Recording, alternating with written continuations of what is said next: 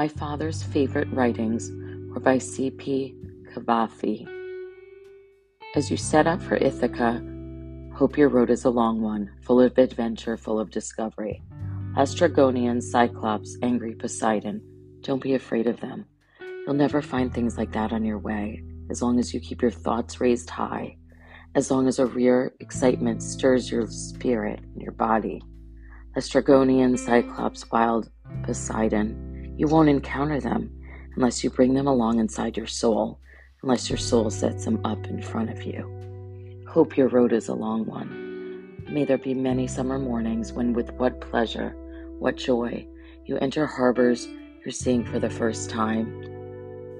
May you stop at Phoenician trading stations to buy fine things, mother of pearl and gold, amber and ebony, sensual perfume of every kind, as many sensual perfumes as you can.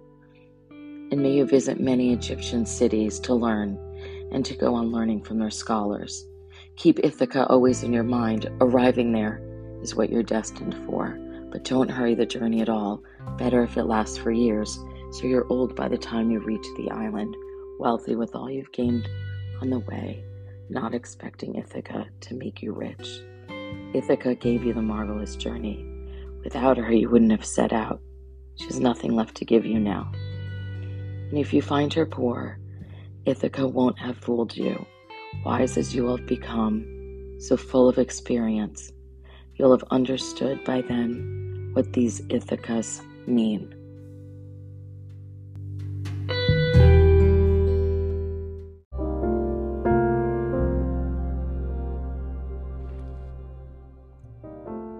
Know first who you are and then adorn yourself accordingly. I read and listen to many podcasts of insightful, intellectual, philosophical, spiritual people. I love seeking the wisdom and insight of those who offer a positive or creative dive into living a meaningful and productive life. I hold fondly the teachings of Epictetus, despite his unfair reputation as a teacher of self-indulgence and excess delight. I don't find being interested in our personal happiness, as well as the happiness of those we care about, to be particularly self-indulgent.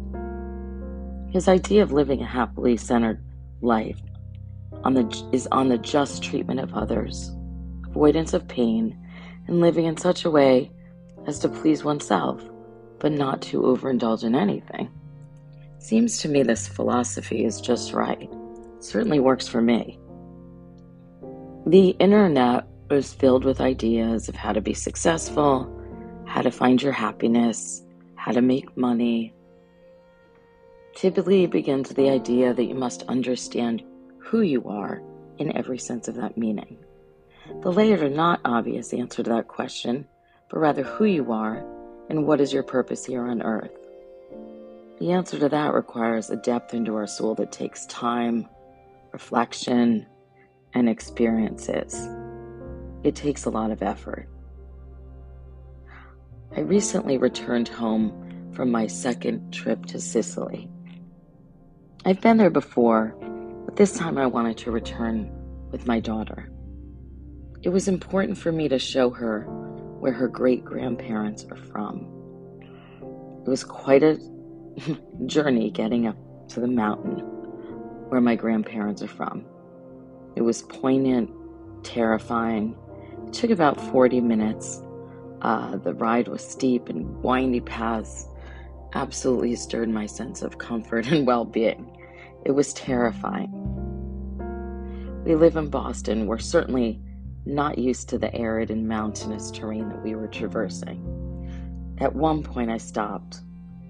I turned to her and said, "I can't do this." And 30 seconds later, continued up the path that seemed rather narrow enough for a donkey and not our SUV.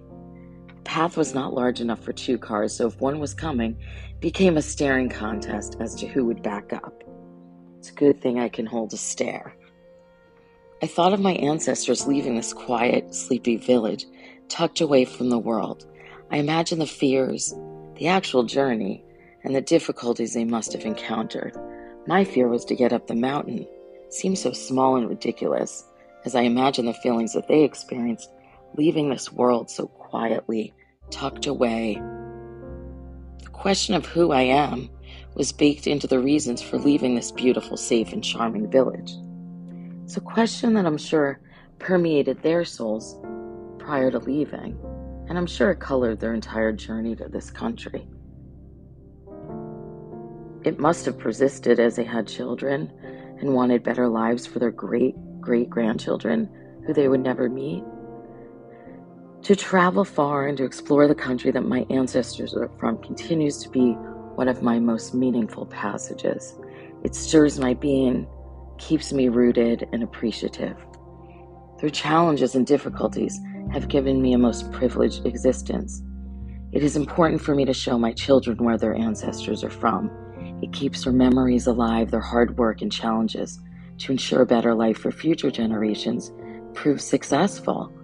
My children have been taught that they stand on the shoulders of those who came before them, that we are so fortunate. And I always have taught my children to remain with gratitude. I can't think of a better way to honor the memory and spirit of our ancestors than to take my children to the place that helped create who they have become. Know first who you are.